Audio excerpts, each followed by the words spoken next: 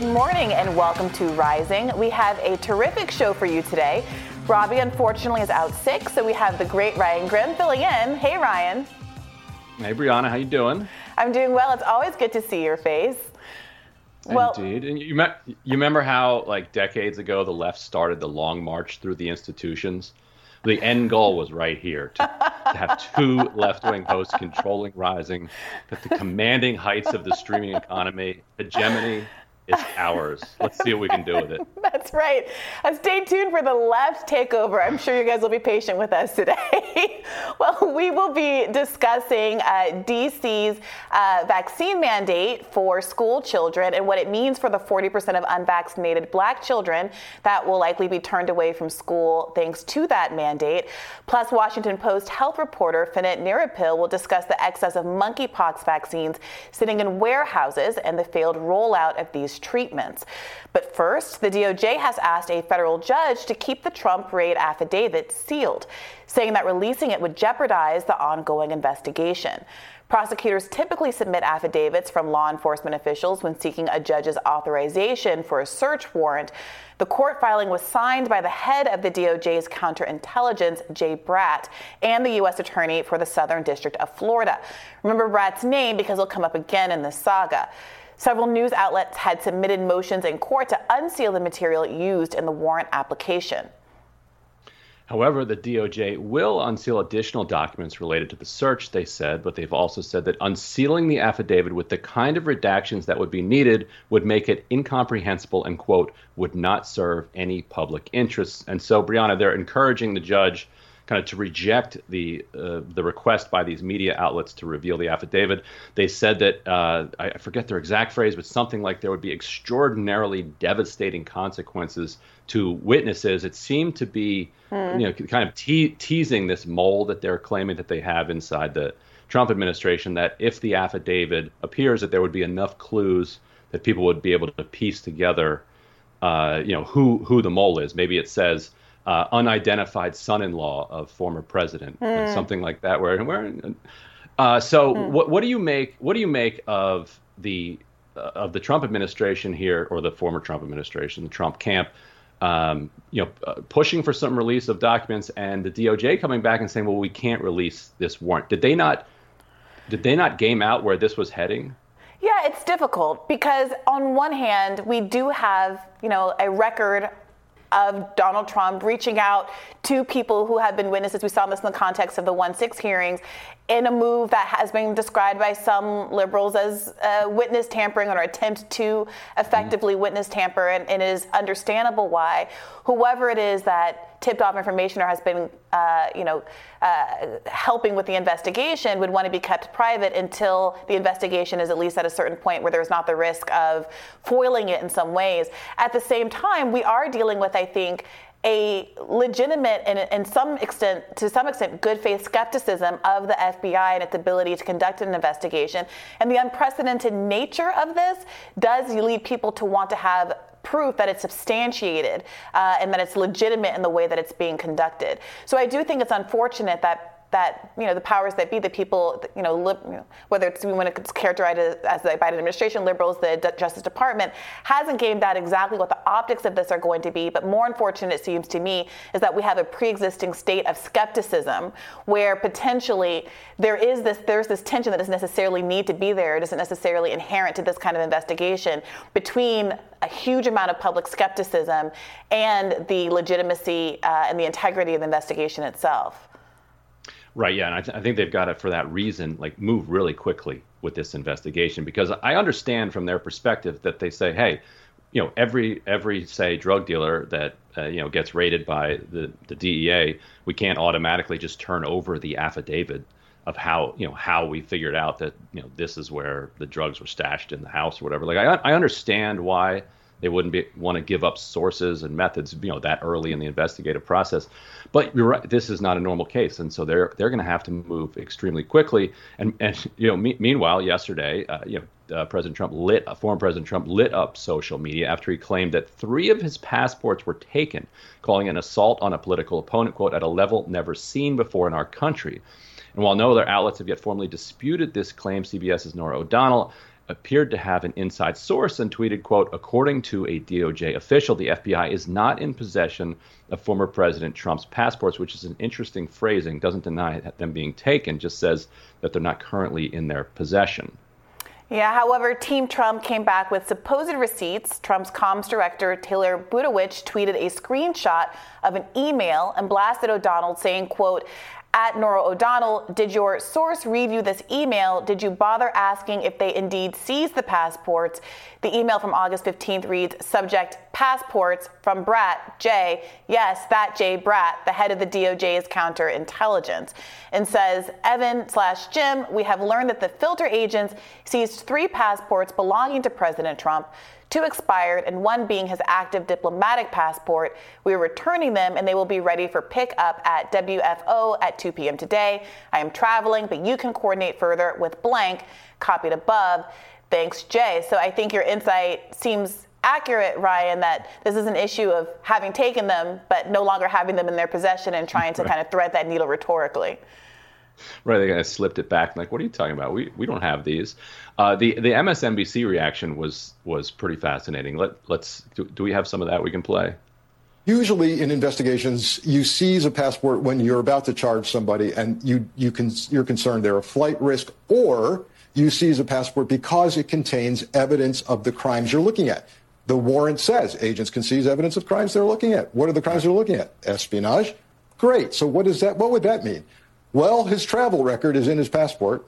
Could it be possible they're looking at espionage committed while traveling? I don't know. I'm leaning toward the simpler answer. Your passport is not yours, by the way. It's the U.S. government's. It's a privilege to have it. They can take it back. Right. And he shouldn't have a diplomatic or an official passport. Yeah. Those might be some of the dumbest things I've ever heard. I mean, what are you talking about? Trump's travel records? This is a president of the United States. When was this guy, slipping off?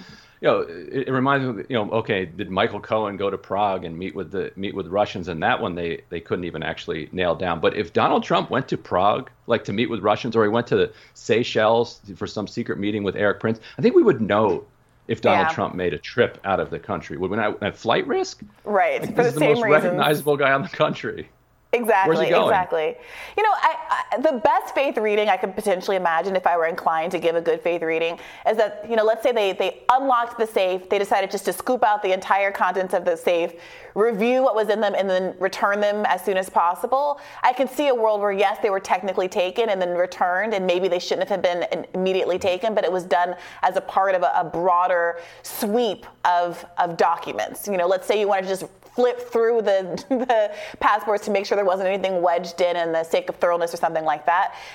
Some people might still think that was not legitimate or something that shouldn't have been done, but I don't know that there's necessarily nefarious intent. But I completely agree with you, Ryan. The idea that Trump is a flight risk, or that he has all of these uncharted trips as the president of the United States that needed to be confirmed or disavowed by looking at his passport, is pretty incredible. Imagine being the passport guy who's like looking up and seeing Trump come back through.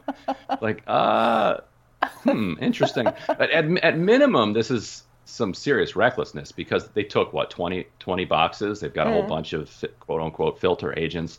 The passports are very recognizable documents. You can go through 20 boxes because this is high stakes stuff. If this is just a run-of-the-mill FBI investigation, all right, you sweep up some passports, you hand them back the next day.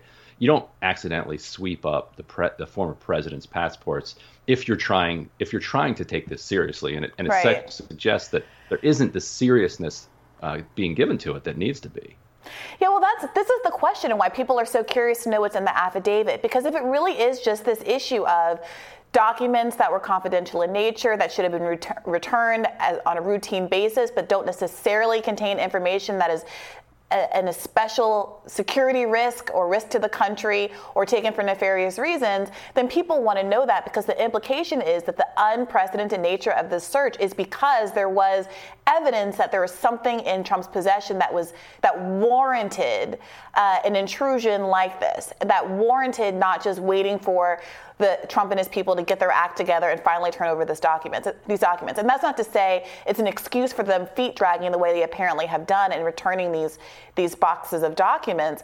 But without more, But feet dragging doesn't seem to be enough to have warranted this kind of intrusion. That is why there's all this scrutiny on the affidavit. And I really do hope, for the sake of, the kind of liberal political context, that there is a there. Yeah, and I think they need to be because they said they're going to release some more documents. Whatever the judge says, they're going to release more, and they need to be as descriptive as possible, because I worry that we're headed to a place where, from the right, you're going to have, doesn't matter what's found in these boxes, because if it's something bad, the FBI planted it there, and if it's not something bad, then this shows that they shouldn't have been in there in the first place. And from the kind of Democratic perspective, they're going to, they can always say, well, the things that are in there are so secret that we just can't tell you. Yeah. And so you will always have a faction of kind of anti-Trump folks who, no matter what comes out, are going to be, well, it's nuclear secrets, it's nuclear codes. Although, which would be hilarious if he stole the nuclear codes and they didn't change the codes when you have a new president. That's exactly the issue. If it's that serious, at a certain point, it's an indictment on the FBI for having waited this long to actually get in there and get it. And with respect to the idea of it being nuclear codes, I will say that I've seen some conservatives move the goalpost even on that, where initially they were saying it has to be as serious as the nuclear codes, and now I saw one commentator at least saying, even if it were the nuclear codes, it wouldn't be enough. So I'm sure we'll see more political responses as we learn more information. We have no radars today due to Robbie being out, but we will have more Rising for you right after this.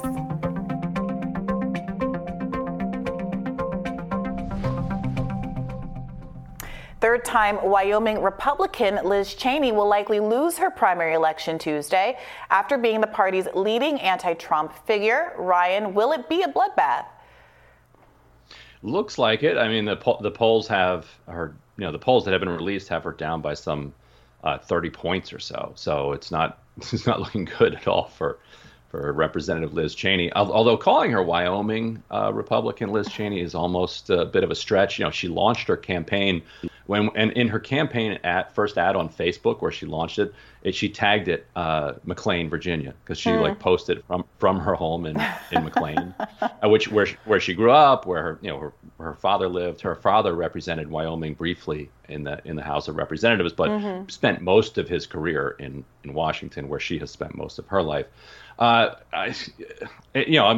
torn here, because now you're gonna have Liz Cheney as a free agent. You're gonna probably see her on MSNBC a lot. You're gonna have people floating her constantly as a vice presidential candidate, or maybe even a presidential candidate, or teaming.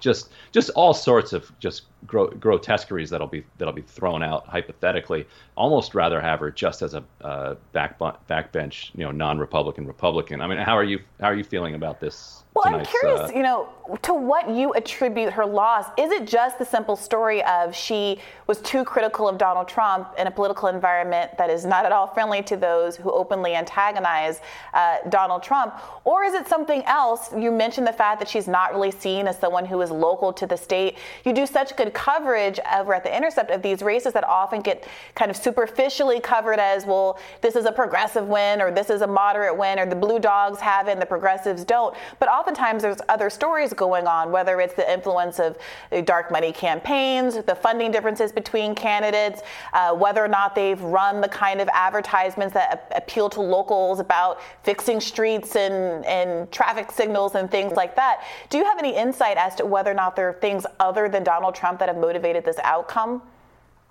I do think it's fair to say that she started from a more brittle place than people think.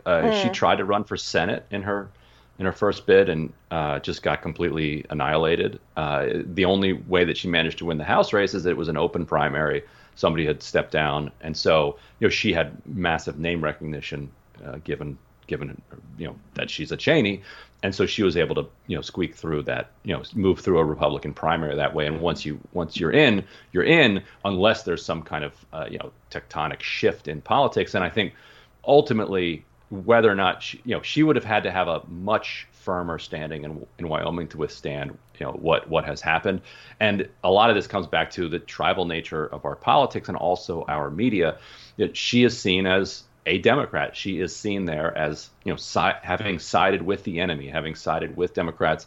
And when it comes to the media that her voters are consuming, they don't see this as a 50-50 question. They see this as, Trump was right. The media is lying about January 6th and everything else about Trump, and here she is siding with the media elites and with Democrats, and that's just intolerable. And so, the only other perhaps possibility she had is if the kind of anti-Cheney elements didn't consolidate around a single kind of opponent, but they have. So, given all of that, she's in huge trouble. I definitely echo your concerns about what it means for her to be a free agent. Obviously, MSNBC has become the landing ground of choice for people from failed Republican administrations to get cushy media jobs and kind of have the public memory hold the extent to which they were originally Republican to begin with. Some of the most visible representatives of the erstwhile left really are people like Nicole Wallace, former Bush administration comms woman, and people like that. And I wonder if you see any parallel, because I've heard this argument made to me over the past week or so. There's an argument that people like myself on the left, people like yourself, who are critical of liberals who would embrace Liz Cheney despite her broader record just because of her willingness to be critical of Donald Trump, that there's a parallel between those liberals and progressives who will say things like, Marjorie Taylor Greene is right about abolishing the FBI, or on her stance on Julian Assange. Do you think that's a fair criticism to say you can't be mad at liberals for embracing Liz Cheney if you're willing to give credit, as it were, to other members of the right who from time to time align with leftist interests? I think it's all about how you do it and why you do it, and I see you're making a veiled reference to one of your own things, and I saw your interview, some of your interview last night with Cenk, where you kind of explained your point that you're not trying to convert, you're not trying to convert Marjorie Taylor Greene, and liberals, let's give them the best faith that you possibly can. They're not trying to convert Liz Cheney. What they're trying to do is say, look, even you Republicans should be ashamed of yourselves, because even Liz Cheney agreed. Even Liz Cheney, who is a member of the Cheney dynasty, even she agrees with us that Trump ought to be impeached, that this was an insurrectional, whatever they're trying to pull from her. As to me, as long as it stays in that rhetorical space and that kind of pre-coalition space, that's totally fine. You're using somebody as an example of doing something right in order to shame other people into doing that right thing. If you then go from there and say, oh, and Liz Cheney, by the way, she's also right that there should be no corporate income tax and that there isn't a country in this planet that we shouldn't be invading. And that becomes the danger, that once people like her and her kind of neoconservative wing of the party start hearing all of these nice things from Democrats, that they don't then change their politics, but they end up changing the politics of the Democratic Party, which is already susceptible to some of her kind of Cheney-style warmongering. So on the flip side, as long as you're just saying, look, here you have Marjorie Taylor Greene saying good things about X, you should be ashamed. What are you doing, letting this faction of the Republican Party, which is not operating in good faith, take the lead on this? We should be taking the lead on this.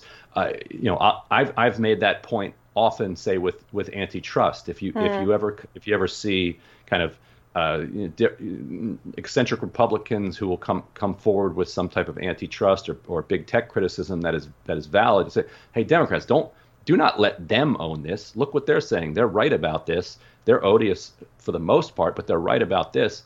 So what you ought to do is embrace this antitrust position so that you don't lose it to them. Now, if you go beyond that and say the other things that they say must have some credibility to them as well. But then finally, I thought your point that you're not, what I said earlier, you're not trying to convince Liz Cheney, you're not trying to convince Marjorie Taylor Greene, you're trying to convince well-meaning supporters of theirs that say, look, we agree on this point, but they're wrong on the rest of it, so come our way. I don't know, how do you feel about the parallel there? Yeah, I think that's exactly right. I also think there's an interesting question as to whether or not that kind of, shaming of your cohort, how could you let the other side do better on this issue than our own side? It has varying effectiveness depending on how credible that person is within their own cohort, right? So to the extent that Liz Cheney isn't really perceived to be a real Republican at this point, sure, it's going to have diminishing returns if you're trying to shame people on the basis of her being a model Republican. And I think you can make the same case for someone like Marjorie Taylor Greene. Is she so marginal that saying, hey, even Marjorie Taylor Greene is right on this doesn't exactly convince people? I don't know. I happen to think that because we're talking to a left audience about someone who is so far right being right on an issue, that it actually has a lot of effect. But broadly speaking, I think you very well articulated my take on this, and that there's a big difference between saying, we should be better on X, Y, and Z issue than someone who doesn't have the credibility or who doesn't have the goodwill or who doesn't have the historical perspective as we do. But also, let's not float them as a VP candidate for our own party. Right. That's where I draw the line as Liz Cheney for Democratic vice president or presidential aspirations.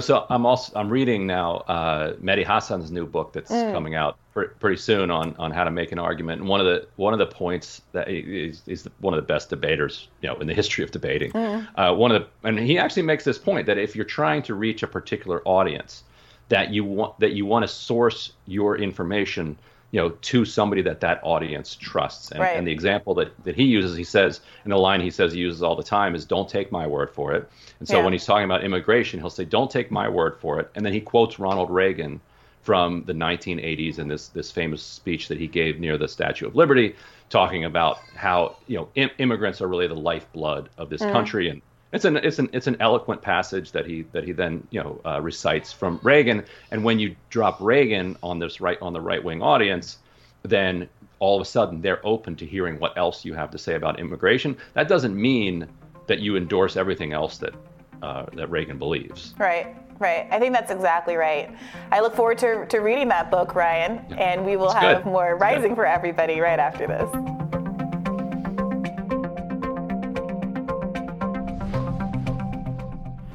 Former President Donald Trump may have come under the DOJ's radar once again, but the FBI's raid of Mar-a-Lago seems to have boosted 45.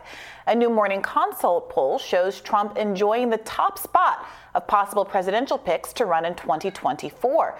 71% want him on the ticket, and 58% would vote for him. That's 4% more than in July. But popular Fox News host Laura Ingraham thinks many Americans might be ready to turn the page on Trump. Speaking on Lisa Booth's podcast, she said, quote, "The country, I think, is so exhausted. They're exhausted by the battle, the constant battle, that they may believe that, well, maybe it's time to turn the page if we can get someone who has all Trump's policies, who's not Trump," unquote. But Brianna, it's kind of ironic that somebody like Laura Ingraham would be saying that they want somebody with Trump's policies when Trump's policies are kind of an incoherent mishmash and not necessarily what Laura Ingraham had herself supported 6 years ago. Like if you put Trump's current platform, whatever you want to say that Trump's platform is today, and line it up next to what Laura Ingraham and the kind of modern conservative movement believed 6 years ago, you wouldn't actually see a ton of overlap. And it's more Trump's sensibility that they like. So now they're going to change all of their policy preferences, or some of their significant policy preferences, without getting the sensibility. I'm not sure that squares. It's not clear what the objection actually is to at this point. I mean, the idea that the good part of Trump is the policy, I think you're completely right. I remember when he launched his reelection campaign in 2020, he posted, like a paragraph. All of these Democrats were racing to prove that they were the better person on healthcare and taxes and all of these issues. And Trump posted a literal paragraph that was completely without substance, and nobody seemed to care. Fair enough, we get it. But what's this other piece? What is the ephemera that makes Trump so compelling? I think that people are a little bit missing the point. The idea of capturing what Trump inspires in people without it being actually Trump, looking to figures like DeSantis, who are Trump-like insofar as that they beat the same culture war drum in certain respects, but don't have that kind of Teflon Don ability to parry all these insults, to demand fidelity the way that Trump did, to come out unscathed from scandal after scandal because he was so apologetic. This sense that people have that Trump is honest, not because he's necessarily telling the truth, but because he's saying what he wants to say in any given moment without being controlled by handlers. That's a really unique quality, and it's interesting to see people like Laura Ingraham, who perhaps are tired themselves of having to defend Donald Trump as he gets deeper and deeper into some of these legal quagmires, kind of conflating that with policy. Perhaps it's just an out for her and a way for her to explain why she's kind of over Trump without herself crossing the big man himself. Right. And Ron DeSantis, didn't spend 10 plus years, as a kind of reality TV star where he played a CEO. Like, he was in 20 plus million people's living rooms on a regular basis, where he was getting the star treatment, where he was the boss. He was a global celebrity for decades before that. That gives him unique and kind of irreplaceable characteristics that somebody like DeSantis can try to, like you said, mimic some of the culture war tropes, but can't pull the whole thing together. And so the question for DeSantis is basically, can you take over the Trump mantle just by being a jerk to liberals? Like, is that enough? Just by owning the libs? And I think it will feel empty to people in the end. Well, Robbie makes this point that something that DeSantis does is basically outsource some of his more Trumpian sentiments to his comms agent, and that he is able to get these sentiments out there in the world while still having a certain degree of plausible deniability and clean hands, as it were, that makes him palatable to more traditional conservatives who might be over Donald Trump's shenanigans. And I think there's probably something to that, but Ron DeSantis on a national stage, I think, is largely untested, at least from my perspective as someone who is not as obviously embedded in conservative media. I would have a hard time picking his voice out of a lineup. But I wonder, Ryan, how much do you think Laura Ingraham's statements on this podcast have to do with what we learned about her kind of private correspondence with Donald Trump on 1/6? And her warning that she was giving to him behind the scenes, don't do anything that looks like you're inspiring an insurrection, and feeling kind of implicated in that and concerned about being further implicated the longer and longer Donald Trump is on the front stage of American politics. I think some of that, and also I think there's some resentment. Like, and there's been reporting on this, that she has felt burned a lot by the way that he would call in regularly to her kind of male co-hosts, but very rarely would call into her show, and she would get frustrated by that. What am I, chopped liver? I've good ratings. I'm here too, and so I think when you create those level of kind of hard feelings among people, that's fine when you're on the rise. But as you start to kind of recede and there are openings, then all of those knives are gonna come out. Now, I think that how this FBI raid unfolds determines a lot of this. I think without the FBI raid, ironically, Trump was kind of finished. He was fading, and I think both Republican voters and the Republican establishment were coming around to the idea that he was heading off into the sunset.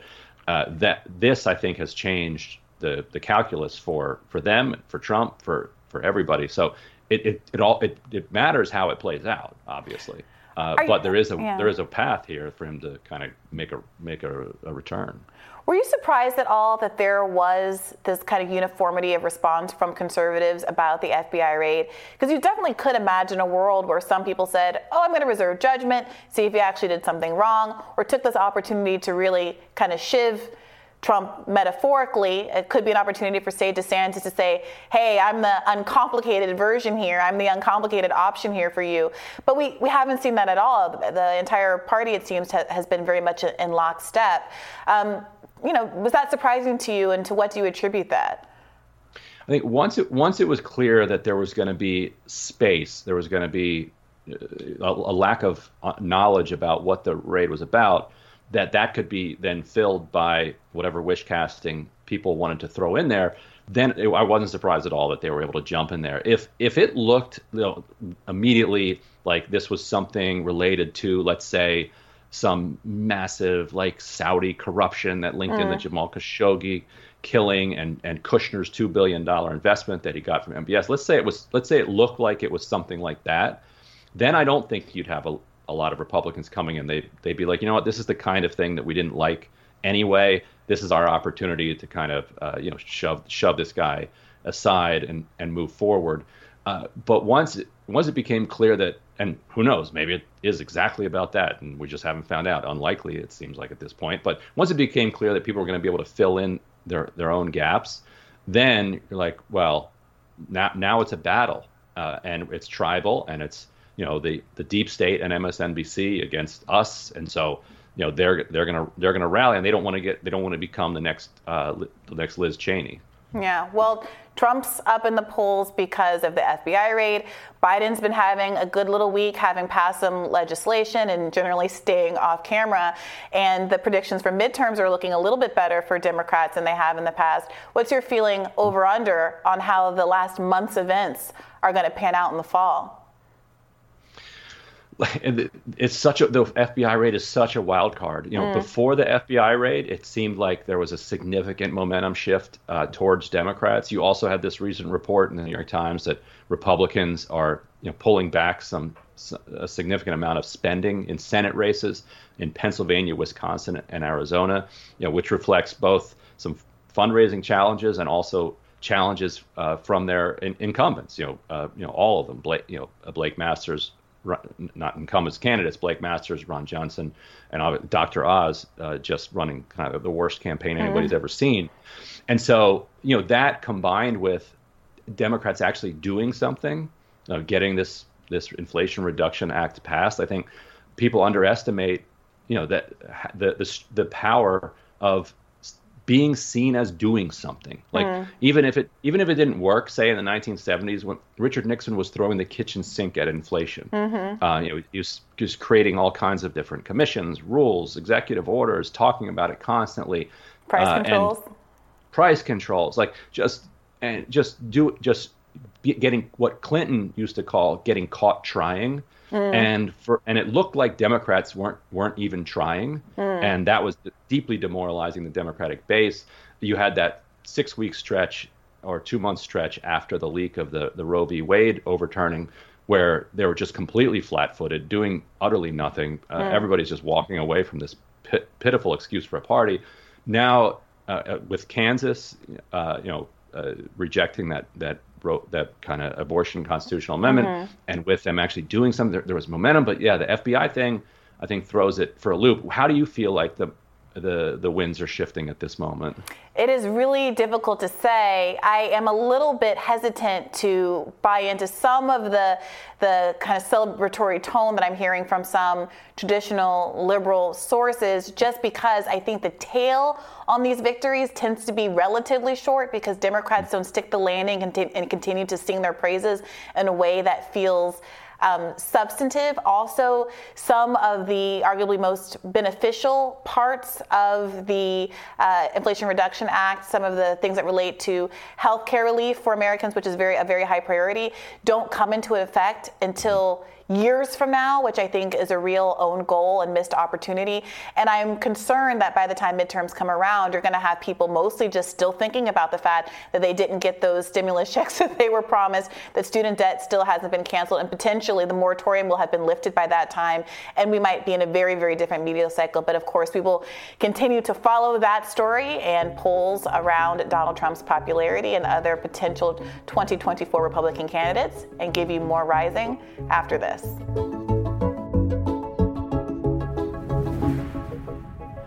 As we've discussed here on the show before, DC is requiring students who are 12 and older to be vaccinated against COVID to attend school this year. Douglas Blair, news producer at the Daily Signal, pressed DC Mayor Muriel Bowser on this decision and how it could disproportionately impact Black students. Let's take a listen.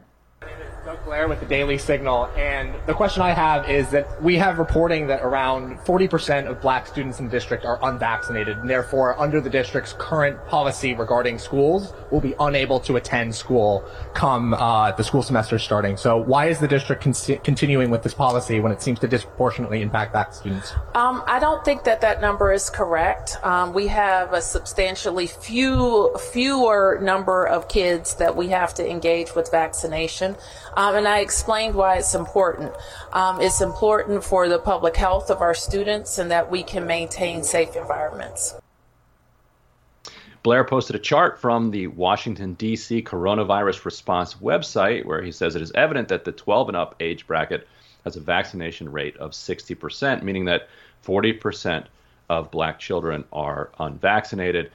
And so, Brianna, seems like either the mayor didn't know what the data was or didn't want to face it openly, but also this is a strange policy for DC public schools, I think, with just basically a week and a half until schools start, because I don't think that there are a lot of people, even say at the CDC or the FDA, who would say that the current vaccine designed for the wild variant, the alpha variant, is significantly effective against BA.5. Now it might mitigate symptoms slightly in the 12 to 18 age range, but because it's so mild for the 12 to 18 anyway, it's hard to measure that, and they haven't produced this kind of new variant vaccine, and so they're going to keep kids out. And also, it doesn't seem like there's any effort to factor in whether or not you have been infected in the past by COVID. Because if you add that to the 60%, you probably get well over 90% for these kids. Yeah, well, Mayor Bowser's stance here is out of step with the policies that have been, implemented across the country more broadly with respect to kids returning to school in the fall. It does represent an outlier case requiring vaccinations in this group, perhaps for the reasons that you articulated. The rationale about vaccinations preventing spread is, long dead and kind of in the past, came and went with variants that we can barely remember the names and letters of. And now we're in a new world where we are acknowledging that the things to do to prevent spread are other kinds of policies which are also unpopular among conservatives, like using higher quality masks, like having ventilators in classrooms, et cetera. But instead of emphasizing those kinds of interventions, it does feel like a really unfortunate self-own and kind of unforced error in terms of political liability to try to force vaccination when there's not much in the way of proof that it's going to improve outcomes here. I'm also curious to see how this plays out as we get closer to the start of the school year. Is it really going to be a reality that they bar kids from coming in on the first day of school if they don't have whatever documentation it is that proves they've been tested? Or is there going to be a last-minute revision of the policy when they do see that there is a significant amount of the population of all races and backgrounds that is likely unvaccinated or unboosted at least? Yeah. I mean, I feel like they're going to have to revise this. It's just under the pressure of so many kids being ruled ineligible to attend school, which would be just a complete disaster for them. And this is on top of the inequities that we saw over the last year and a half. DC was not an outlier in the way that unfolded, in the sense that children, mostly white, but other well-off children in good school districts, had access to tutors. They have the digital divide means that they have much easier access to the types of to the broadband that they need to do the online learning, which itself was far inferior to in-person learning. And so you saw and teachers, parents, everybody has kind of seen this firsthand, that when kids returned to the classroom after being gone for like a year and a half or a year plus, the behavioral problems, the anxiety, the issues that they were presented with were just exponentially worse than they had been pre-pandemic. And if you add on to that more time kept out of school, you're setting kids back, 2, 3, 4, 5 years in ways that are, just are practically insurmountable. Yeah, what's frustrating here is that so much of the policy around school opening, and frankly, openings of all sorts in the COVID era, does seem to have been more about our failure to have adequate child care support in this country, labor policy with a lot of people who I would argue aren't necessarily good faith invested in learning outcomes for children, very much wanting the adult labor population to be able to get back into work and therefore needing the babysitter function of schools to kick back in for parents. There was this interesting shift, and I think Walker Bragman has written about this, a reporter, Walker Bragman, about how in the early days of the pandemic, there was this sense that you could exploit the moment to really push at-home education as a way to undermine the public school system and the political valences of the public school system and teachers and their ability to go on strike and be kind of a bastion for a certain kind of progressive labor politics. And then at a certain point, there was the realization that the implications for the workforce were so dire that you absolutely needed to start pushing for school reopening, not because you substantively felt like it was safe for kids or were really invested in whether or not there was going to be learning loss, but because there were these implications for the labor market. And it is frustrating to have to read every political choice 15 different ways to try to tease out whether people advocating for one outcome or another are doing so in good faith and with the best interest of kids in mind. But it certainly is difficult to see how requiring vaccinations of this age group at this time is something that should be a priority instead of other interventions like making sure that these classrooms are well ventilated with air purifiers and the like. Right, and to do all of this when there's no kind of meaningful evidence at this point that this particular vaccine is going to be significantly, helpful to this particular population, just doesn't make any sense at all. Like if this was going to, save thousands of lives, okay, then now we have something to talk about. But you have, on the one hand, all of the obvious costs and harms associated with the policy against no really demonstrable benefit. And we've been hearing from the very beginning that the amazing thing about these mRNA vaccines is how, quickly they can be tweaked. We get a different flu vaccine, every winter, kind of tweaked to the strain that was around or that they predict is going to be. They said that they're going to do a similar thing even faster. Well, we're 2+ years on and we don't have it yet. They're saying they're going to roll it out, but if they roll it out, if it is actually safe and effective, and it can be proven to be so, okay, then we can have that conversation. But until then, forcing this policy on these kids seems cruel. Yeah, my cynical brain says that America will do anything to avoid infrastructure projects, like actually updating these schools as ventilator systems. That is something that needed to be done long before the COVID pandemic, with asthma rates being what they are and these buildings being as old and moldy and decrepit as many of them are. But perhaps I am overly cynical. We will obviously continue to cover what is an ongoing story here with the school system in Washington, D.C., and have more rising for you after this.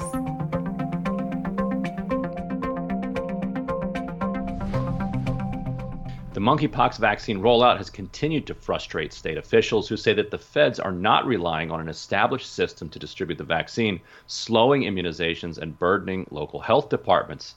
Here to discuss is Washington Post health reporter Fennet Nirapil. Welcome, Fennet. Thanks for having me.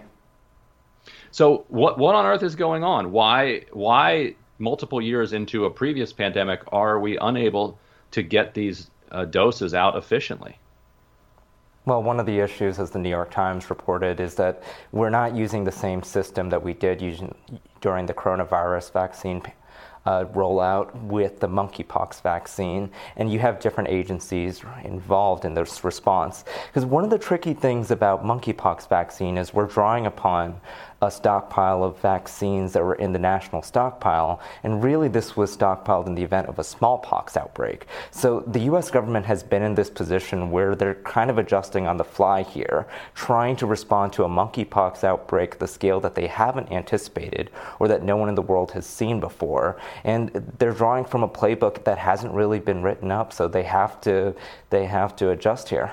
Well, part of the criticism, right, though, is that this shouldn't have been unprecedented, that at one time there was a larger stockpile of the monkeypox vaccine in the United States that they let expire because it costs a certain amount of money to maintain the doses as they go, as they expire, rather. And that, moreover, that there were these vaccines that were stockpiled in a European factory that could not be distributed for a period of time because the FDA hadn't basically approved the new factory where they had been manufactured. So there was this sense that there were all of these delays that were not unpreventable, but that were perhaps endemic to the broader public health issues that we've seen exemplified through the COVID rollout. I mean, where are we on all of those kind of supply chain issues in the vaccine? That's absolutely right. We're seeing repeated missteps made here when we could have had more vaccine stockpiled in an event like this. I've talked to experts who raised the point that, we have such a large defense budget and we have so many systems in place in the event of unlikely attacks on the United States and unlikely war situations. But when it comes to infectious disease threats, the U.S. government tends not to prepare in the same way. So now we're in a position where they have inked deals to get more vaccines coming. We're in a position now that we're supposed to get 7 million new doses by mid-2023. And the U.S. government has authorized this new approach to administering monkeypox vaccines where you inject it on the top layer of skin and you only need 1/5 of a regular dose. So this is a way of expanding the supply, but it's not necessarily a panacea in its own right. Because you have to train staff to administer shots in this special way, you have to procure special needles, and right now you have all different public health agencies all trying to get these new needles, and we have limited data on just how effective this new approach is. In fact, a lot of what's going on with the monkeypox vaccine is kind of an unfolding trial because there's been limited research on clinical outcomes for people who received the Jynneos vaccine because we haven't had monkeypox outbreaks in the West before this. So we are learning as we go here with administering monkeypox vaccines. Yeah, that's part of the critique as well, right? That, this has been a thing that's existed in other parts of the world, but because the argument goes that it's been limited mostly to sub-Saharan Africa, that there just hasn't been the same interest in stockpiling and this belief that this thing called monkeypox could never happen here or can never come here. And that's part of the criticism, right? That the public health response has been affected by a bias about what we perceive to be legitimate threats to us here in the West. You said that they expect to have the larger volume of vaccines by 2023. Is that enough to head off this outbreak at the pass, or are we going to be dealing with surging numbers, the likes of which escape some of the communities to which the outbreak has been relatively limited so far? So right now we're in a position where the outbreak is predominantly, overwhelmingly in men who have sex with men. The pool of eligible people for vaccination in that group is estimated to be around 1.6 million. So right now we're in a position where we wouldn't be able to fully vaccinate that group until several months from now. And then there's always all the various challenges in vaccines. Just because people are eligible and just because you have the supply doesn't mean you're getting in the shots in the arms of people who need it. So the open question right now is whether we're going to see monkeypox circulate more broadly in the public. So there was an incident a few weeks ago in Illinois where there was a daycare worker who tested positive, and then there were children who were exposed. We don't know if they were exposed by the kind of close contact where monkeypox usually spreads, but they were given vaccines as a precautionary measure because the vaccines for monkeypox, unlike with coronavirus, they can be administered after someone was exposed in order to prevent them from getting an infection. So as of now with the supply, there is going to be enough down the line to vaccinate eligible men who have sex with men. If it goes more widespread, if we see an explosion on college campuses, for example, we're not necessarily going to be in a position that we can vaccinate broad swaths of Americans. But I should also stress here that the World Health Organization and others say we're not in a position that we need to have a mass vaccination campaign, at least at this point. And even if it does spread more broadly, monkeypox doesn't spread as easily as coronavirus does. It's not airborne. It's not the kind of thing that we're expecting to see absolutely ripped throughout the world in a way we did with coronavirus. And because monkeypox spreads through close contact with infected people, we're seeing it spread efficiently now because there's a lot of close contact during sex. Right. This is an uncomfortable topic for many areas. You often hear people say monkeypox is not a sexually transmitted disease. To some degree, it's splitting hairs here because close contact happens during sex. What we're seeing is the overwhelming majority of people who are contracting monkeypox in the samples that researchers have been reviewing have reported intimate activity in the weeks leading up to their infections. And so sex provides an ideal environment for monkeypox to spread rapidly in a way it is now, and researchers suspect that's one of the reasons we're seeing monkeypox spread at a faster rate compared to earlier outbreaks. Yeah, well, to that point, you've been covering how the monkeypox outbreak has exposed healthcare gaps, especially for gay and bisexual men. I'd love to know more about that in this interesting conversation about whether or not to characterize this as a sexually transmitted disease and how much to emphasize that discrete population where it's manifesting most acutely. There are some people who say, I don't want to stigmatize a population, but obviously you also want to be able to focus resources on the population that's most affected. Absolutely. What do you think about that? So the challenge here is to balance the need to warn the susceptible population with the dangers of stigmatizing them. I mean, this isn't a brand new challenge for public health. There's long been diseases disproportionately affecting the gay community, namely HIV and AIDS. So usually the approach that they try to settle on is to get the message out to the most affected communities without necessarily making the message all about them. We're seeing that in the CDC guidance for sexually active people, for example. Their guidance on safe sex during monkeypox doesn't actually use the words men or gay or anything like that. But at the same time, they're releasing data that shows that the overwhelming majority of monkeypox cases are in gay and bisexual men. So what they're trying to do is get that safe sex guidance out to gay men. Having community organizations, influencers spread the word on it so that people know about the opportunities to reduce your exposure by skipping sex parties, by limiting the numbers of partners until you can get vaccinated without necessarily making it all about gay men. And at the same time, at the same time, the reason that you do want to emphasize that the cases are overwhelmingly among gay and bisexual men is because we have limited resources right now. I mean, I hear all the time from people who are worried that they're going to get monkeypox from sitting on a toilet seat or grabbing a glass of water, and that's not how we're seeing monkeypox spread right now. So when you have limited resources available to protect people, you want to get it out to the people who are at highest risk. And then we're also seeing two equity issues here in terms of getting resources for monkeypox to people. One is the equity issue of how gay men are treated by the healthcare system. You often have judgmental doctors. You have doctors and other healthcare professionals who aren't necessarily up to speed on the latest public health threats that are targeting gay men. I've talked to so many patients who have to educate their doctors themselves about what monkeypox is and what they should be looking out for and how to get treatments to them. And then within that, you're seeing professional, wealthy, white gay men who are struggling to get access to monkeypox vaccines and to therapeutics.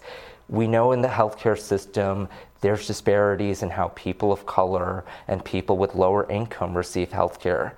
It's even worse for those populations. We are seeing data suggesting racial gaps in vaccinations and access to treatment. Well, Ryan, what do you make of this? And Fennett, I'm curious what you think the real world harms have been from this approach. So I would guess, and I'm curious for your take on this, that due to word of mouth, a lot of sexually active gay men have become aware that they are at heightened risk of contracting monkeypox. But your point about medical professionals, and that's despite the reticence of public health officials to actually talk about this like we're adults.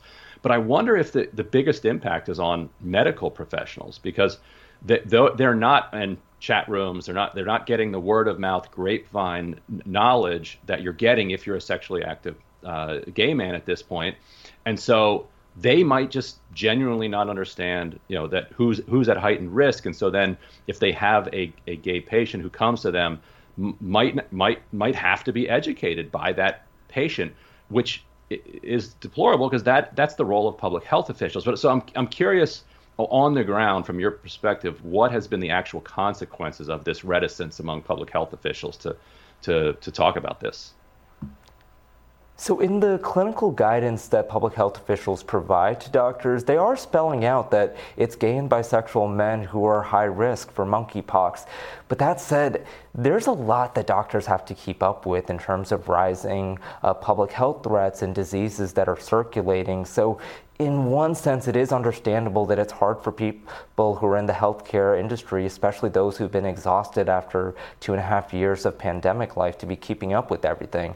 But on the other side, monkeypox is one of the few public health emergencies that have been declared in recent years, and it is a virus that's spreading through the gay community, and a failure to keep up with the viral threats that are disproportionately affecting the gay community does have real-world consequences, and I'm hearing that in the interviews with gay men who are talking about symptoms of monkeypox that feel like they're passing shards of glass when they're going through the bathroom.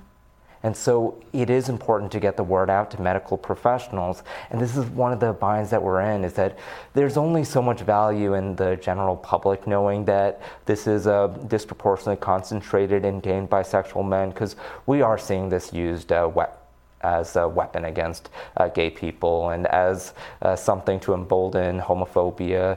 Here in Washington, D.C., there was an incident where a gay couple was attacked on the streets and called monkeypox and the F word while they were being attacked. That said, there's always hate against gay people, and I've talked to many gay activists who say, monkeypox is just another excuse that people who are already showing hate are going to seize on to continue being hateful. What's important is to get the word out to gay and bisexual men about a threat that they are living with and want to avoid. Well, Finnit, thank you so much for taking the time to join us in studio today. Thanks for having me. And we will have more Rising for you right after this. So new polling in New York's 10th district shows an awfully close race in this newly drawn open seat. Danny Goldman, who was an MSNBC pundit, who was also one of the attorneys leading the first Trump impeachment, is leading the field at 22%. Yulin New, local state legislator, at 17% in second place. Mondaire Jones, congressman from north of the city, who's now running in the city, at 13%. And Carlina Rivera, city councilwoman, also at 13%. So a very close race, which was rocked by a rather shocking endorsement recently by the New York Times when they jumped in to back Dan Goldman. The first thing that was so shocking about this is the New York Times, Brianna, almost never. They practically have a rule against endorsing somebody who is a self-funder. And this Dan Goldman gave his campaign $1 million very recently, and is I'm sure he'll give more down the stretch. He is the heir to the Levi Strauss fortune. He's personally said to be worth something like $250 million, but that's before he's inherited this massive fortune that'll come his way next. And so they didn't. If they ever do endorse a self-funder, they'll do a lot of self-flagellation along the way and say that how sad they are, but they have no choice to endorse this self-funder. They didn't even remotely do that this time. The only clue they gave to that was they said both Goldman and Mondaire Jones will have a lot of work to do in their first term to show the kind of working class areas of the district that they understand their concerns. So basically, they want to give Dan Goldman a trial period of 2 years to see if he can start to identify with the working class people in the district. But they didn't really explain why he would. He's so out of touch with working class people in the district. And they lump Mondaire Jones in there, drawing some equivalence between their background. I mean, I don't know a ton about Mondaire Jones's background. I confess that I did go to law school with him, but my understanding was that he does not come from an especially affluent background, and I feel like I've heard him speak before about some economic struggles growing up that obviously he was able to, kind of volley out of with, through his educational attainment. Yeah, he was raised by a single mom who cleaned houses in the district that he currently, fairly wealthy district that he currently represents. So he understands working class struggle, and so the way that they kind of shoehorned them together was pretty disingenuous, because what they're saying is that Mondaire Jones has never lived in that district. Because he got pushed out of his own district by Sean Patrick Maloney and wound up running in this one. So he just physically, literally hasn't been in these communities, whereas Dan Goldman does live there, but just kind of looks out at his window from the back seat of his chauffeured sedan.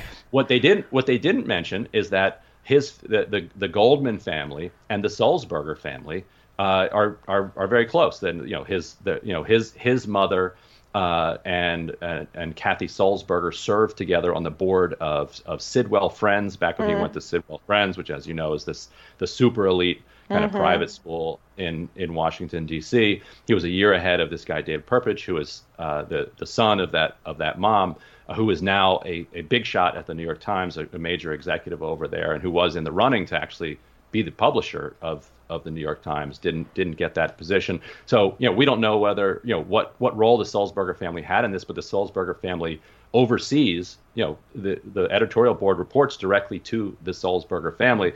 And so when you look at this field of candidates and then you see that they chose Dan Goldman out of all of these candidates, like, wow, they're just trying to prove Trump right, it seems like.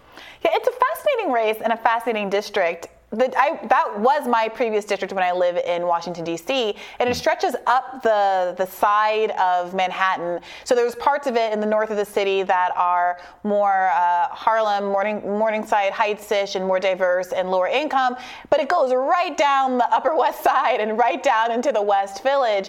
And so there is an interesting dynamic here where there's always this rhetoric about whether a candidate knows the district and is able to connect with the district with a presumption that the majority of people in any district in the country are going to be more working class. But this is one of those places where I don't know that I feel that same need for them to have those kind of like John Fetterman bona fides when we're talking about representing perhaps one of the most affluent parts of the country and the city there is. Also, New York has this interesting dynamic where people live in lots of different parts of Manhattan. And I don't know that someone who lived in Midtown East and then moved to the West Village or the Upper West Side doesn't know anything about the Upper West Side because they were living, across a random borderline, on the other side of Central Park, as it were. So I'm interested to see whether or not that kind of a distinction makes a difference to the voters in the district, especially given that everyone's kind of aware of this weird musical chairs that's happened because of the redistricting in the state. Yeah, and I think Mondaire Jones really needed this endorsement.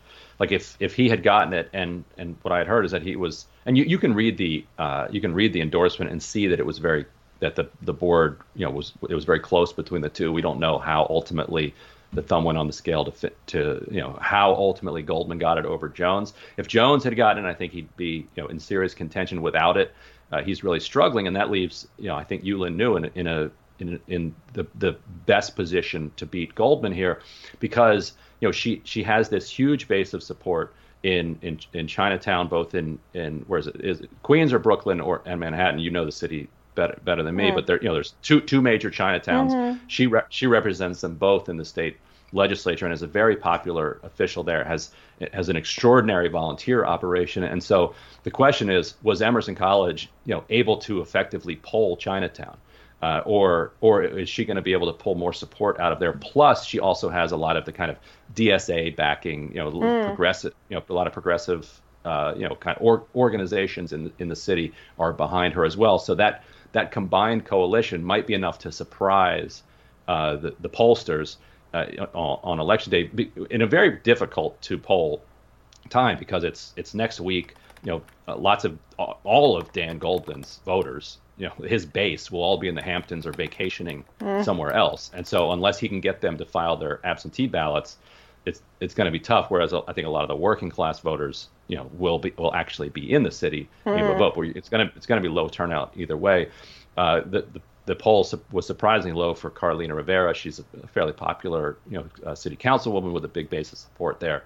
And maybe they haven't effectively polled her base either. I think so. It's still, I think, very, very much up for grabs. But the New York Times endorsement is massive in these kinds of races. And for them to come down with, for Dan Goldman it's a rather extraordinary call on their part, and really risks their credibility in a lot of ways. What they have left. Yeah. How much these endorsements do matter, given that it seems, at least in the presidential endorsement context, whoever the New York Times picks absolutely does not become president of the United States, or the party's primary winner. They very famously, of course, I guess, co-endorsed Elizabeth Warren and Amy Klobuchar in 2019, and very shortly after, I think both women's fates were kind of sealed in the broader general election context. After it was around the time that Warren was having a really great summer, and that endorsement didn't seem to boost her in any real way. But you're saying it's different with these local contests. People really pay attention to the New York Times endorsement, right? Because a lot of people don't have, they don't have intimate knowledge of all of these different candidates, and so for a lot of them, they'll just, for a local race, they'll just look and say, this is the Times, like, this person must be fine. I think, like, Alessandra Biaggi's challenge to Sean Patrick Maloney, they also endorsed Maloney, which was a rather bizarre move on their part. And I think for Biaggi, that was kind of her chance, because they're like, if you're going to find voters who are, persuaded by a New York Times endorsement, it's going to be, these primary voters in Manhattan and north of the city who read the New York Times.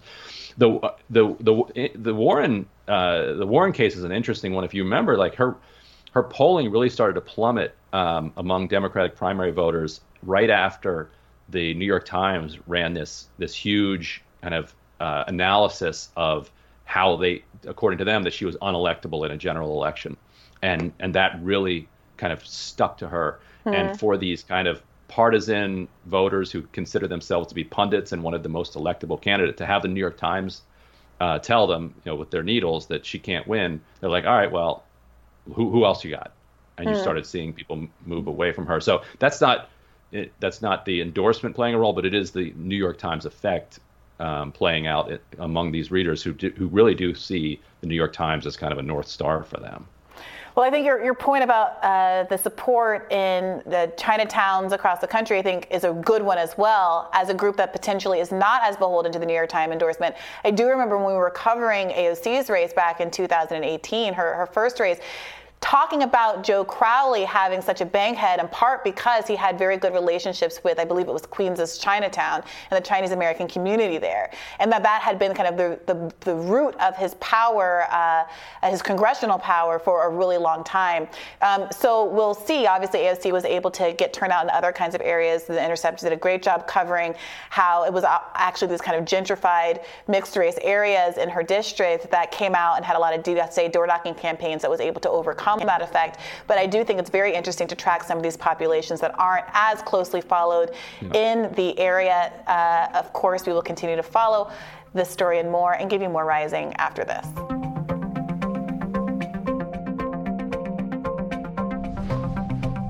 President Biden is set to sign the Inflation Reduction Act today, according to a new report from the Congressional Budget Office. Americans earning less than $400,000 will pay an estimated $20 billion more in taxes over the next decade in order to fund the legislation. So Biden administration officials faced some tough questions about the soon-to-be law over the weekend. Let's take a look. But let me ask you, it's called the Inflation Reduction Act.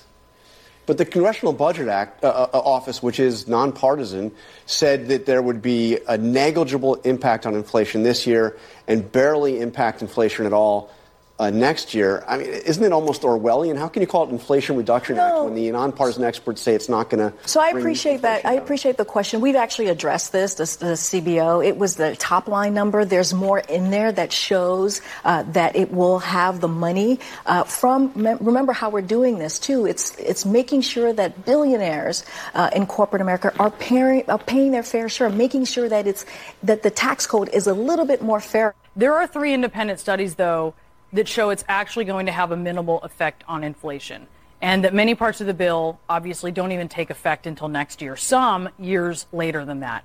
So what specifically will this bill do to lower costs for Americans right now?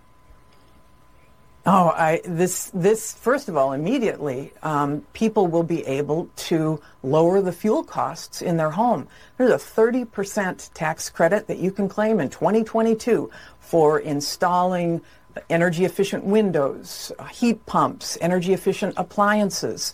That is right away. Meanwhile, Joe Biden cruised by reporters on the beach in South Carolina. Here he is. President, will you come talk to us? No. You gotta go get the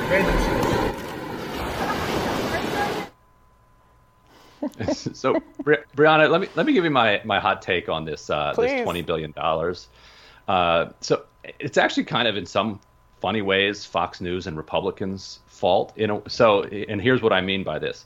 So Democrats have said, look, there are going to be no extra audits than there have been in the past of people who make $400,000 or less as a result of this law. Janet Yellen has instructed the IRS, make sure that you keep audit levels, people making $400,000 or less, at those levels. So that's the instruction. So in other words, nobody's going to, if you're under $400,000, the chance of you getting audited, despite these 87,000 new IRS agents, is the same as it has been over recent years with the desiccated IRS that has lost agents over the last 10 years. But people don't necessarily believe that. Fox News is telling them that they're going to get audited because of these 89,000 agents. The Republicans are saying you're going to get audited because of all of these agents. And so they are doing the work of the IRS for them. And so what they're doing is they're telling people, look, no matter what the government is saying, your chance of getting audited is going way up. So that Schedule C that you file, where you're writing off all of these expenses as business expenses that might not actually be business expenses, you better button those up. You better make sure that you're doing things by the book in coming years. And so as a result, the IRS is going to get about an extra $2 billion a year in people saying, okay, I was kind of pushing the envelope before. Now my chances of getting audited are going up. I'm going to push the envelope a little bit less. I'm going to pay a little bit more of my tax bill. So it's not that people's tax rates are going up. It's what this report is saying is that people are going to comply a little bit more out of a fear of getting audited. And that fear, hilariously, is being driven by Fox News and Republicans. So in some ways, I'm like, okay, fine. Let Fox News continue to talk about these 89,000 new tax agents, because it's going to persuade people to actually pay what they really owe. And if they don't owe it, they're not going to pay it. Nobody's that dumb. So the headline here is rich people in the upper middle class finally pay their fair share as a consequence of Fox News fear-mongering. Yeah. I mean, yes, they're scaring their own viewers, who a lot of them are business owners and are using these LLCs and other pass-throughs. They're scaring their own viewers into paying what they actually owe. If they don't actually owe these taxes, they're not going to pay them. Like it's that simple. So the law did not add new taxes to people making less than $400,000, and it's trying to say, look, you're not any more likely to get audited than you were before. But like I said, yeah, Fox is like, no, you definitely are. You're going to have an agent just assigned personally to you every year, so you better pay your tax bill. Right. Also, to be clear, it's not just that the IRS is hiring a bunch of new agents. They're hiring new staff, including people who are technical support staff and other kind of people, not just folks that are literally grilling your tax forms. And that it's because, as you alluded to, Ryan, there has been a defunding of the FBI over the last 10 years. And this basically resets the levels to they were about 10 years ago, when audits of people who were affluent, making well over $400,000 a year, were double what they are today and have been over the last few years, after largely conservatives have very intentionally neutered the ability of the IRS to go after tax cheats and elites. I do think there is some legitimate concern. I think the fear that people have that the growth of a government agency that has historically been weaponized in certain ways against political dissidents, Al Capone going down for tax fraud kind of famously in the public imagination. And I wonder what you make of this particular piece that people have picked up on, which is the idea that there used to be in the bill language that prohibited a raising of tax or a targeting of folks under that $400,000 threshold, that at some point was removed. People are reading into that that there is kind of a bad faith interest in going ahead and auditing or targeting that group of people. Do you think that's a fair implication to draw or inference to draw? Sure. I mean, and people not trusting their government and not trusting what they're told, I think is also fair. And I also think that the billions getting thrown at the IRS will actually improve the kind of technological capacity of the IRS. That once you have kind of better software programs that are able to, and maybe they'll even start deploying different rudimentary types of AI to compare. Okay, here's your Schedule C. Here's this law. Here's this law. Right now, an audit often means like somebody, an audit means an agent like looking over your paperwork and with their pencil making sure that everything lines up. Once you can fully automate that, then people are going to be under the gun a lot more. They're not going to be able to get away with the kind of moves that you've made in the past. But I think your point is, I think that point is fair, and I suspect it has something to do with court cases. Like, let's say somebody sues and after they get audited and they say, well, the law says that they weren't allowed to target anymore, and I feel like I was targeted unfairly, rather than targeted as traditionally people have been in the past, the same audit rate. So yeah, sure. And like I said, skepticism of government proclamations is definitely warranted. Yeah, I mean, the other piece of this is that I do think, from that Karine Jean-Pierre clip, she's not doing a really good job of selling this Inflation Reduction Act. At least Jennifer Granholm had some items to tick off that were tangibles that voters can feel and ways that they will benefit. Although even there, the idea that I'm going to install a new heating system or energy efficient systems and heat-proof windows and things like that does suggest to me a degree of disposable income that a lot of people aren't going to have. I understand making these kinds of infrastructural changes has long-term effects, but it also presumes that people are able to put up the money in the first instance. And when we're talking about people at the bottom who are really being hurt the most by high gas prices and high food prices, I don't know how assuring it is to hear, on one hand, Karine Jean-Pierre try to fumble around a little bit for an excuse as to how the Inflation Reduction Act is actually going to reduce inflation, and then hear Jennifer Granholm saying, yeah, sure, you can install, heat-proof windows or extra thick-paned windows, and that's going to lower your electricity bill. I mean, what do you think about the messaging aspect of this? They could just zero in on the deficit reduction part, by just playing with the conservative rhetoric. Like, hey, conservatives, like, you've been telling us for decades that if you reduce the deficit, that's going to have a deflationary effect, that's good for inflation long term. This massively cuts the deficit.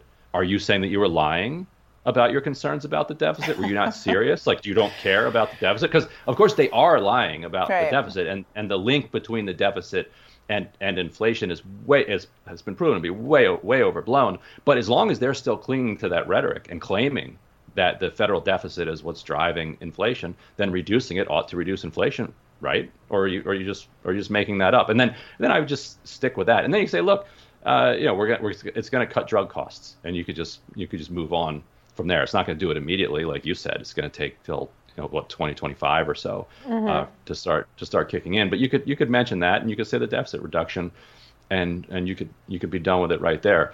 But Karine was kind of like stumbling around there a little bit, and also like what do they want from a it's a $700 billion bill. It's over 10 years. And this is a $15-16 trillion economy, so of course it's not going to have like some massive immediate effect on inflation. That's just not how our economic system works, right? Yeah, I kind of quite like that result. If you wanted us to do more, then we needed Republican support to do more. It's a big economy, and would love to have more effect. But here's what we have managed to accomplish. Right. And I also think, there is something to owning that deficit discourse. It certainly does give a neater, cleaner answer to Karine Jean-Pierre, who has been struggling a little bit in these interviews. Free advice here from Ryan at Rising. We'll have more Rising for you right after this. Mehmet Oz, the good doctor, is out with a new video in his pursuit of running the most embarrassing and hapless campaign of the cycle. Let's take a look at this. Brianna has yet to see it, so we're going to get her live reaction to this one. Thought I'd do some grocery shopping. I'm at Wegner's, and my wife wants some vegetables for crudité, right? So here's a broccoli. That's $2. Not a ton of broccoli there. Here's some asparagus. That's $4. Yep. And carrots. That's $4 more. That's $10 of vegetables there. And then we need some guacamole. That's $4 more. And she loves salsa. Yeah, there's salsa there. $6. Must be a shortage of salsa. Guys, that's $20 for crudité, and this doesn't include the tequila. I mean, that's outrageous. And we got Joe Biden to thank for this.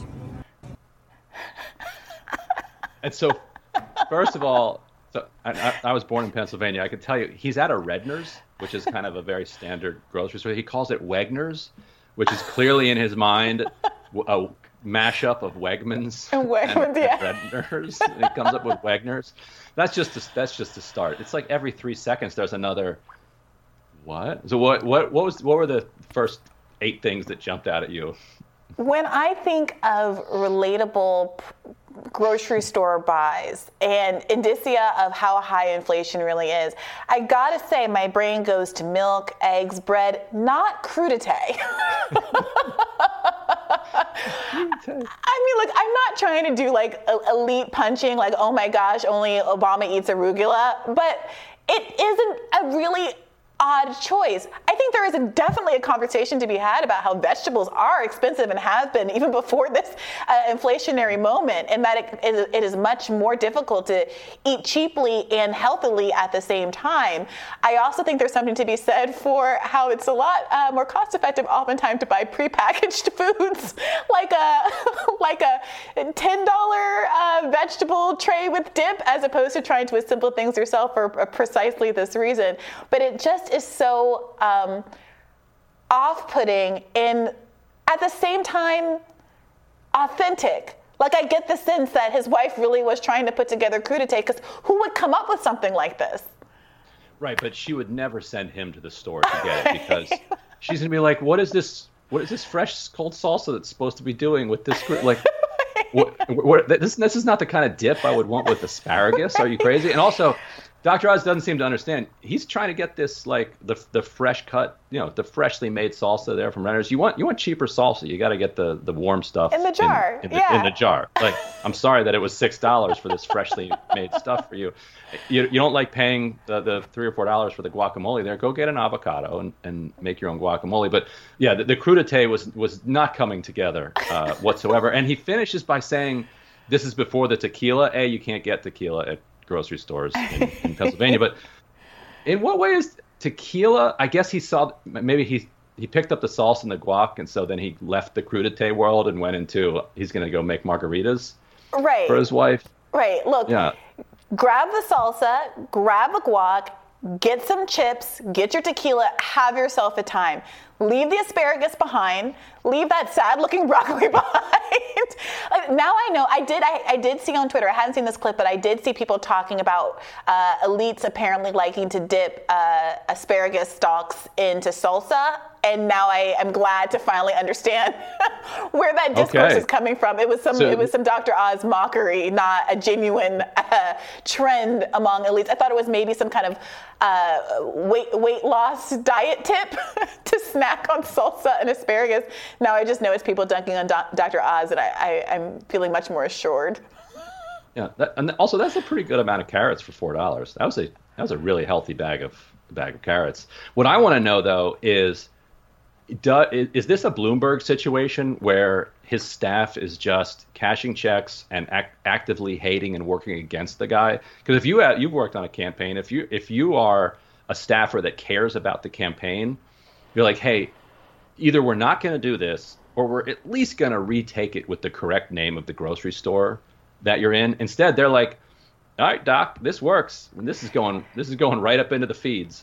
That's a really good question. Do they hate him? I think Bernie was unique insofar as there was no coaching. There was no asking Bernie to do. There were no takes. Bernie wasn't really himself, and I think out of that authenticity also came in the fact that we didn't really need for there to be takes. People liked who he was. They knew who he was. They've known him for a really long time.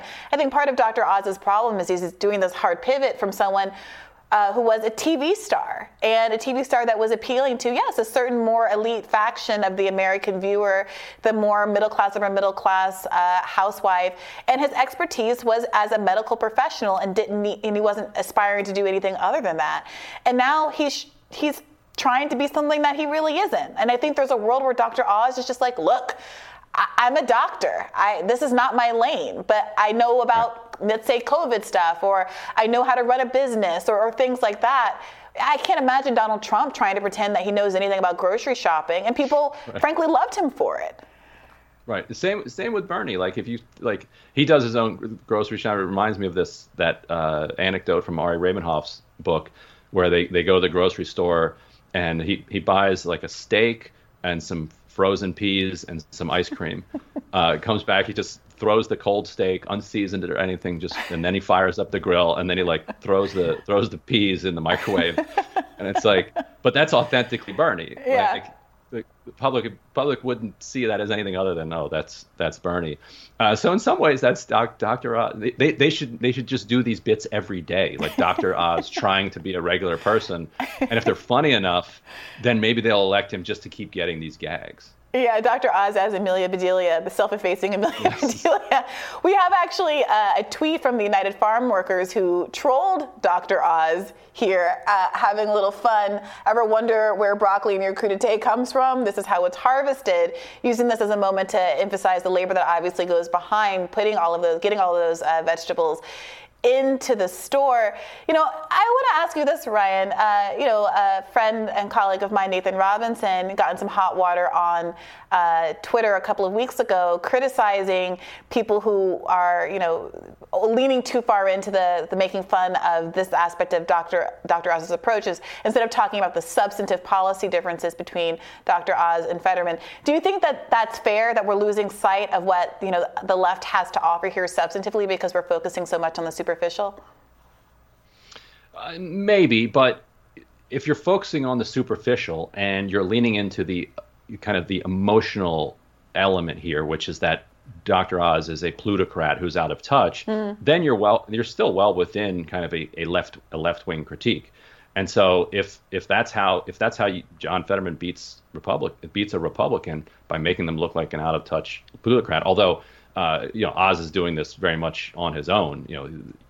For a second you would think that this was a surreptitiously recorded video by the Fetterman campaign, right. Catching him in the act of being an out of touch plutocrat. It's actually him just doing it with his staff and uploading it to social media. So I don't necessarily think so, because I think winning mass popular support is about connecting emotionally with people and telling them a story, and then you fill in the policy behind that afterwards.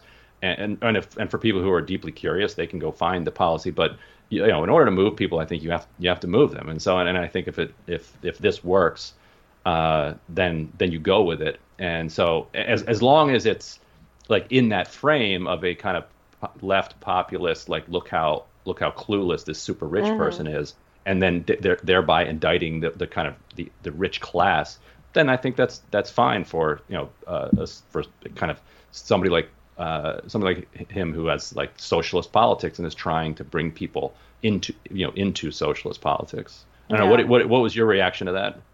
I think that's right. I think that there is a line where you can tip over into trolling so hard that you lose kind of public goodwill, or you lose sight of what your actual mission is. But I don't know that we're anywhere near that. And sometimes I do think the left needs to accept a win. Just say yes to the win. Pocket that W. Yeah, exactly. Tomorrow on Rising, we have reporter Lee Harris joining us to talk about the environmental aspects of the IRA. And of course, it was great to be with you today, Ryan. Yeah, this was a lot of fun. It was kind of last minute, but I think our left wing takeover here of Rising is pretty effective. We'll bring the balance back tomorrow. And also don't forget to check out the podcast, of course, if that's how you like to listen to this. You can get it there now. for all you folks on the go. Although I don't know about on the go, because it's like more than an hour, so you got a long way to go. This is more like people who are supposed to be working and listening to it in the background, which is, I think, a great way to pass the time on the clock. Someone on my call-in show last night told me they listened to some of my content when they were checking people out in the grocery store yesterday, and it warmed the cockles of my heart. There you go. Perfect. Well, we will see you tomorrow. You can, of course, find this content anywhere you listen to podcasts, and we will be back with less left-wing takeover, but all the great content that you're used to hearing from Rising. So take care. All right, now we'll see you guys on Friday with Emily. Peace. Bye-bye.